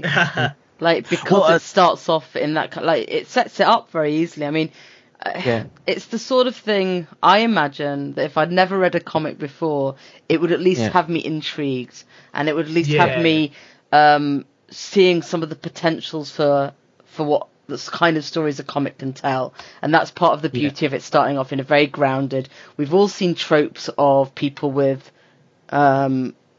dissociative identity disorder in many films and things like that. We kind of get that. That's I think I would probably assume he gained powers at some point. There's this big jump, where you don't really know the jump between Mr. Knight and Mark. Yes. Yeah. And maybe the conversation with Gina is probably the most confusing thing in it, actually, if you hadn't read comics. Because it references back to the asylum and stuff like that. But yeah, I'd give it to someone and say, here, have a look, especially the hard copy with the whole turning around and look what happened. I think the only thing you'd have to sort of, I think the only thing you miss when you start here is the fact, you have all this backstory, but you wouldn't understand that Moon Knight is a hero that has several identities. He is just it is really just does seem like the one identity. So the past doesn't have quite as much impact on the present, but I suppose if you describe that, you could probably give it to someone. Yeah. I'm sure they'd have questions afterwards. But you can see how they went with it. Yeah, I'm just trying to compare it to the other part ones of the other arcs. I think issue 1 is definitely probably the strongest. Obviously, if you had issue 1, I think it's issue 6. I think issue 1 would be quite confusing, though, if you have no background to the character. Oh, okay. Yeah, I guess so. Yeah. But then, having said that, it's not. I mean, if they carried on reading it, it would fill in some of the stuff. Yeah. It would you definitely give someone the first trade, not the issue, and just be like, read it all, please. Just don't stop at any time. That's right. Yeah, it definitely works. Trade wise as well. Like even with this one, the third one that's just come out, you just want to jump in straight away. But yeah, no, interesting because it is definitely advertised as on the front cover, a number one. You know how Marvel do that. True. Yeah. Try to draw you in, and number ones, sell big. So it's a good jumping on point. But I think so. I think it does. I think it does work well because it starts with a young Mark, and you do get a bit of background. And yeah, Gina's conversation's probably a bit weird. But then you're kind of just left with the ride at the end. Similar to like this whole kind of series where it seems to be quite positive, where people just don't know what's happening, but it's just, this is pretty cool as it is. So, yeah. I think I'm definitely going to try it out, like, maybe just give it to someone who hasn't read Moon Knight before and just be like, what did you think? Yeah. Yeah. I want to try that now as well. Yeah, that'd be a good social experiment. I might. We're all let's just do that. Who can we find? Yeah. Next time Rebecca's on, we'll report on our findings. Yeah. Yes. I'm gonna give it to my partner. I'm gonna dig out issue 10 later and say, read this. Yeah, I might pass on to Eve, see what she thinks. We'll see what happens. Sociological experiment. Great. So all positive again for Moon Knight number 10, and we're edging closer towards the end of Lemire's run. Although I mean this is only part 1 of 5, so we've still got 4 good issues to go. So next phase, next episode. Connor, what do we have? What do we have? He says as he brings time to pull up the next issue. On our next phase, we'll be doing Lemire's Moon Knight Volume 8, Issue 11, Death and Birth, Part 2 of 5, and then something a bit interesting. A little The Defenders, Volume 1, going right back. The Defenders, 1972. Issue 47, Night Moves. Nice. With that character spotlight on Bushman coming. Yeah. Well, we still haven't thought. I mean, we'll see how it goes. I don't know. We'll slot in Bushman somewhere. But I think it's very important to kind of spotlight. I'd like to do him just before Bemis's run anyway. A couple of good issues there. Obviously, part 2 of Lemire's run. A bit of a classic one with the Defenders. Connor and I have something cooking. We've got things, some cards close to our chest. So we'll let you loonies know. But it should be a pretty exciting episode next week as well. But before we sign off, obviously we've still got plenty of things just to talk about. For our Spectacle segment, which is just basically about shout-outs from fellow loonies and fellow podcasters. We had a question from Wayne from the Facebook Into the Night group. Connor, do you want to read this one out? Wayne had a couple of really good questions, which I'm hoping we can kind of discuss. Yep. Hey guys, been a bit busy. He says, lately with work and gearing up the 300th episode of my own podcast, which is Courtside, spelled CRTSDE, all about the latest news on NBA and basketball in general. So if that's your thing, check it out. We're up to 300 Yeah, definitely. episodes. Again, we'll have that in the post in the show notes. It got up to 300 episodes, guys. You can be assured of quality. Yep, get in exactly. on that. So I'll try and get on the Facebook page a bit more. Into the Night, Moon Knight fan base is where you can find that. A bit more once the madness is over. Now the question. Oh no. Well, he thanks us. He says, firstly, I want to say I've been really enjoying Into the Night podcast. So keep the great episodes coming. Thanks, Wayne. We love you. Thanks, Wayne. We love you a lot. We do. Alright, so here's the question. I, like the rest of the Moonies, he love our hero Moon Knight. But sometimes I wonder if he suffers from not having a strong adversary to battle. While his rogue gallery is quite unique, the Black Spectre, Bushman, Morpheus, etc., and some may argue that Moon Knight's greatest adversary is him himself, or even Khonshu, he certainly lacks a recognisable arch-villain, someone who shakes him to his core. Who would you like to see in the next run of Moon Knight? A new villain? Maybe a retcon of an older villain? Or does Moon Knight just need a new angle? On the last run, Lemire did a fantastic job tackling the mental health struggle of Moon Knight, but do we need a break? Sorry, a lot to answer, but I'd love to hear your thoughts. Peace. Actually... Oh, sorry, go on. Oh, I'll do his own little answer after, I think. Oh, okay, yep. Yeah, no, thanks, Wayne. That's cool. A lot of a lot of interesting questions there. Always good to have a chat at the comic store. But yeah, look, I'll open it to Rebecca first. Who do you think would be, say, the arch nemesis of Moon Knight at this point? I always think of Bushman.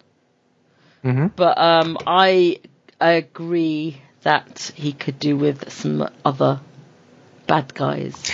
And I'm guessing the truth is going to be an interesting dangle there for us, because I think possibly that's a fairly clear gap in his sort of thing, is that he doesn't have those he does have unique rogues, but they're not these sort of big. Obviously Morpheus is huge, but I'd like to see him have more of a rogues gallery, and I think the truth's interesting because it sort of taps into some of the other Egyptian mythology. I think we've talked before about it'd be interesting to see any kind of Bast things, not necessarily as a antagonist, but as a maybe as an antagonist, not as a baddie. I think it could do with being widened now. Now he's kind of established. If they are ever going to do anything with him bigger into the MCU, now's the time to sort of start defining him for the modern era. Yeah, definitely. I'm with you. I think Bushman's probably the biggest one, but I get a sense, and I understand where Wayne's coming from. I think there are a lot of adversaries that are big and up there, but there's not one that you can really define as the Joker to the Batman. Yeah. There's no defining one. Don't bring up Batman. No, sorry. Bad Ray. Bad. I think he definitely needs something, and I think that's what Bemis is really going to try and fix. From the interviews that we've read in the articles about him creating this big bad in the Truth. I would see also like Khonshu and himself, as Wayne was saying, as being the biggest adversary. But there's only so much that you can do with that, and I think Lemire has really kind of pushed that as far as it could. I mean, I think it would be very difficult to try and top what Lemire has done, especially with Khonshu. I mean, Khonshu has always been there as the devil on the shoulder as well, but I think Lemire has done it really well. And he's certainly been a very like one of the main villains for Moon Knight. But he kind of needs someone that recurs often enough. I'd agree with one of our loonies, I think it's Dylan who mentioned it. I think Randall Spector, Moon Knight, Mark's brother, could potentially be, but we just haven't seen him nearly enough. Definitely want to see him come back. Yeah, because, I mean, it's so cool. Like, you got Mark, who is a bit unstable, then you got his brother, who's, madder than anything else. And a psychotic as well. So he'd make a perfect arch enemy. But we haven't seen him. How about you, Connor? What do you think? I definitely feel like this is Bemis's reaction to this history of without an arch nemesis in Horus or the Truth. I'm not sure which one out of those two will almost become the big arch nemesis. He's been kind of unclear about which one of them will take the spotlight, because one of them obviously has the first arc, but whether they'll stick around. But I think there's some very important wording here that I think Wayne's point of someone who shakes him to his core is probably the most important. Like, it's got to be someone reoccurring but still manages to horrify Moon Knight every time, and is just such an opposite of his ideals, which is what I hope we see in Horus or the Truth, as Horus being a envoy of the light and that oppressive flame we saw on that variant art. But I think if I could see someone from his own Rogues Gallery take a bigger stage. I think I would love probably Randall Spectre or is it Black Spectre? Black I really Spectre, like yeah. those, and I like the fact that mantle has been passed around, as we saw in issue 6 of the Ellis run. And I think just those two have such direct opposites of Moon Knight. I'd really love to see them come back. Because, I mean, you know, Bushman's probably the most recognizable, but I was checking through that the other day in preparation for, you know, this setup and for our character spotlight, but I think he's only been in like 12 to 15 issues over the years of Moon Knight, so Moon Knight even then doesn't even really have that proper arch nemesis, so I'm hoping Bemis does pull through that and we see something crazy, because, oh boy. Yeah, I think Bushman, because he has that intrinsic historic connection with Moon Knight. You know, when Moon Knight was, when Mark Spector was resurrected. So he has that tie with the origins of Moon Knight that kind of makes him, the arch nemesis. But as you say, he hasn't popped up nearly enough, and he's been dead for a long time. He's been resurrected. He was resurrected in Vengeance of the Moon Knight, but that really wasn't kind of him. He was Khonshu in the Houston run. He was just Khonshu was just masquerading as Bushman, so he really has been kind of out of action for a long time. Black Spectre, I think is good, but he's a bit of a weird one because apart from the name, I can't really see, and the color, him being black and Moon Knight white, I can't really see a direct contrast or a tie with him and Moon Knight. But he's definitely a big hitter because he comes back again and again, and he's featured in the Houston or the Benson run, and as well as the Ellis run, as you mentioned. Just thinking as well, I'd like to see also the profile. I think the profile he's a relatively new villain. He was featured a lot in the Houston run as well. He's a bit more crafty. He's not, he can't go toe to toe with Moon Knight, but I think it's a mutant ability to read anyone. It's kind of like Karnak, but he gets a whole picture. I think he would be quite an interesting villain. But again, we haven't seen him nearly enough. The only other person who would be like a villain / anti-hero would be Jack Russell, the werewolf. I think if you go back to, that'd be cool. to classic, the classic Moon and werewolf. He would be good, but I've got a soft spot for Jack Russell because he's kind of like the Hulk. He doesn't really mean what he does. It's just he's at the mercy of this curse that he's got. So, so there's not really a defined... And the first dog I ever owned for myself personally was it Jack Russell? No, it was going to be a Jack Russell. We went to a farm. We went to a farm to buy a Jack Russell, and I ended up they'd all gone, and I was devastated as a child. So we got a border collie instead. Border collies are good. It was a great decision, and it was a fantastic dog. But I went there desperate for Jack Russell, so I will always quite like the name. So Did they all just disappear, ready to fight? Yes. Yeah. Jack Russell's disappeared. Cool. Good. Yeah. I told Eve today about Jack Russell, the werewolf, and she's going, "What?" She goes, Isn't Jack Russell a dog? I was going, but I think it was kind of like a bit of a play on back in the day. Well, that's just ridiculous. She has got a lot to learn about comic naming conventions. Yeah. They kind of summed it up a little. So, Connor, you were mentioning Wayne goes on to actually pitch an idea. Yeah, some pretty cool. Wayne says, randomly I've been thinking of other Marvel villains that might be entertaining to see interact with Moon Knight, like borrowing the Purple Man from Jessica Jones. He got smacked in the face. Mm-hmm. But let me paint a quick picture. Purple Man sits with Elisa Warsame, Mark Spector's psychiatrist, say her name? Probably, and learns of the secrets of both Mark and Khonshu. This leads to a deadly web of destruction throughout New York, causing Mark to bargain with Khonshu to open a mental doorway to his other personalities so he may shred the Purple Man's hold and unleash a little Egyptian god payback. Any deal with Khonshu, though, shall come with a price, and how much will Mark sacrifice? Yeah, it's interesting. Yeah, it's Purple Man's a great villain, I think. And he's quite highly powered as well. Mm-hmm. Is a real tough one. And I loved how he was done on Netflix with Kristen Ritter and Jessica Jones. But he's quite a powerful villain. And I'd imagine that writers would find him hard to write.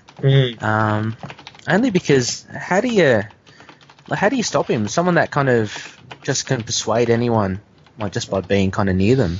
But it's really a interesting dynamic between him and someone who's mentally unstable. I think that would be that'd be pretty interesting. I think it's definitely an interesting idea. I don't know if Bendis will give him up right now. Jessica Jones. Yeah. So, didn't he just show up? Was it this week that the latest issue of Jessica Jones coming out, or another? It was this week. Oh, yeah, that is. So, yes, the he's Return not of the back, Purple isn't he? Man. Yeah, I haven't read it yet. No spoilers. No spoilers. No, I didn't read it either. I just know he's on. All right. The yeah, Purple but Man's- it's Well, they revealed in the last issue that he wasn't that- in prison anymore. So yeah, that's Yeah. really all you need to know. He's back out there again. Yeah. But I don't know. It So- did make me think. Like, well, one of the things Wayne's asking is what other baddies that are already out there that aren't Moon Knight ones would we like to see him go up against? Oh. And that's really tricky.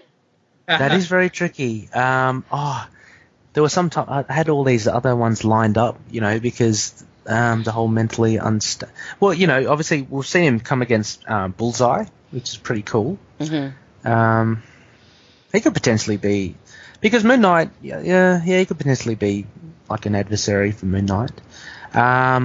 That's a tough one. I don't know. Taskmaster. Yeah. I'd like to see everyone go up against Taskmaster. Yeah. Oh, yeah. That was great the last time. Batroc. Oh, bless him. Batroc happening. I'd like to. Oh God, I almost said the sentence. I'd like to see him come up against Gwenpool. Please shoot me now. But I actually would, because Yeah, because her shtick is that she's read all the comics. She was a Marvel fangirl, and so she knows who everyone's other identities are. And I think she's not a baddie, although apparently her future self is, so we can kind of count her. Yes, I'm the only person who reads Gwenpool. Whatever. But I think it would be kind of interesting to have her come up against Moon Knight, who's because she's also quite violent because she knows she's in a comic book and get away with it. So she breaks the fourth wall as well, similar to Deadpool. But in that other different way, she's explaining to Batroc how his name comes from the French for this, and it's quite sweet. And she goes up to, and Miles comes up to her Spider-Man, and she goes, "Oh, hi, Miles," and he's like, "How do you know who I am?" And because I actually think anyone who'd read the comics would be a little bit scared of Mark. I'd like her to meet. I'd like her to meet him as one of his, to meet him as one of his other person, to meet him as, say, Mark or Jake, not Jake, to meet him as Stephen, but to know all this stuff about him and just be like, ooh, it'd be very odd and weird and kind of interesting. Yeah, in Gwenpool's shoes, you'd be freaked out. I would just go, all right, I've got to go, bye. And that would be the end of the issue. See you. Oh, totally with you. I don't want to have anything to do with you. Totally. Yeah, I only just I was listening to Vengeance Unbound, a Ghost Rider podcast. Guys, listen to it. Anyone loonies, listen to it out there. But anyway, they were going through Gwenpool as well. And it's the first time I've heard of it. How she's a comic book reader, but how it's kind of all meta like that. Mm-hmm. And I think that's actually a really brilliant idea. So it kind of makes me want to read Gwenpool. I just wish they hadn't called her that. I just, because it brings all those kind of Deadpool connotations and makes it and Spider-Gwen and it's just you've just made it sound like the most tired character. It's actually kind of fun. Yeah, she definitely did well in that was one of the other issues I read. Deadpool kills the Marvel Universe again. Yeah. She had a good role in that as well, I thought. I don't know. What did you think of that last issue? I thought it kind of fizzled a little. Yeah, I thought it was a very disappointing ending. Yeah, which is a shame. And no Mooney. We were hoping for Mooney to arrive, but he bought it in that first couple of issues and he stayed dead. So, so Anyway, so Wayne goes on to say the story could play out in black and white. I think this is a good visual, though. Black and white with a dash of purple. Sweeping sands of colour in the climax. I think that's pretty cool. Yeah. And just finally, Wayne says maybe I should put something together for Inktober. And I just want to I just want to say, Rebecca, Connor, and I totally agree, Wayne. You should get onto it, and please do, because Wayne's posted up some Moon Knight stuff before, and other loonies have posted up Moon Knight stuff, and they're really great to see. So please post up as much as you can, and especially Inktober, which is a thing. Yeah, I didn't realize it's is it for artists or because it's people working with. It's supposed to be like non-digital art. Oh, okay. So actual. Yeah, no, some really, some really great art out there. Yeah, definitely following it. Yeah, I came across Chris Sumney's one, a few of his. Yeah. They're brilliant. So, he's doing Batman for all of his. He's doing Batman. Yeah. Looks really good. And Mr. Smallwood's doing it. Oh yes, I saw Selling all his Lobo. art as well. He does, doesn't he? Isn't he? Yeah. Which is good. I asked Mr. Smallwood about, I think he was doing some art. I asked him about a Mooney one, but he said not yet. He said not yet. So. Not yet. So hopefully sometime in the pipelines. Also, as well, I just wanted to shout out on Spectacle. Wayne reviewed our Facebook page. Thanks a lot, Wayne. So he mentioned. Sure, there might not be any other Moon Knight podcasts out there, but that doesn't mean this isn't the only Moon Knight podcast you should be listening to. Congrats on a fantastic show, guys. So thank you very much. We do appreciate the reviews. So, yes, exactly. Thank you, Wayne. Please get them in if you want, and we also got another review by Rebecca. Thank you, Rebecca. I only just noticed you could review on Facebook, so I didn't have anything witty to write. I just did start. No, but 5-star rating. We're going to take that to the bank. Thank you so much. So please, loonies, if you can, tell your friends. Just get on there and review them. So that's great. We've only got just a couple more things, guys. Before we wrap up. Shout out to my cat who entered the room and meowed and kind of fell asleep and didn't interrupt the podcast again. Well Big done. shout out. Yeah. Thanks for the sleep. Well done. In editing, I'm going to try to amplify the cat, the mewing, so we really get it, because I really do. Yeah, it was great. It was great to hear. Larky didn't turn up again. No, Rebecca, she went off and went to sleep. Oh, she was not interested. Very thematic. Yeah. Or maybe next episode we can get her to say a few things. Yeah. Just a couple of other things. Again, as Connor mentioned before, please check out Wayne's. Sorry? Nothing. Go on. To our cat. Oh yeah. I've had to lock all the doors to keep Macy out here, so he'll cry. Oh gosh, he cries every 6 o'clock in the morning. So I've had enough of that. So anyway, Wayne's podcast. Please check it out. Called Courtside, CRTSDE podcast. We'll put it in the show notes as well. A link to their Podbean page. And as Connor mentioned, everything to do with NBA and basketball. So check it out. Please do. Also, a last shout out as well. I finally got the Moon Knight hoodie ordered in July from Destructo Disc Design. So thank you so much, guys. I posted up a picture there on Facebook and Instagram. And I just love it. It's great. It's warm and it's it's Moon Knighty, but it's not too Moon Knighty. So you can still just wear it without it having a full-on insignia on there. But it's fantastically designed. So thank you guys again. In our show notes, we'll put it there.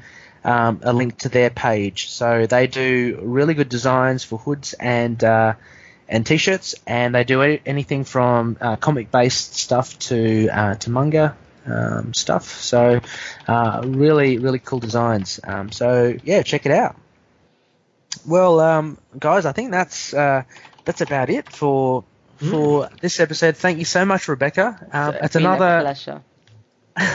Another long one, but it's always good to have you on. So I'm hoping we can get you on again some other time.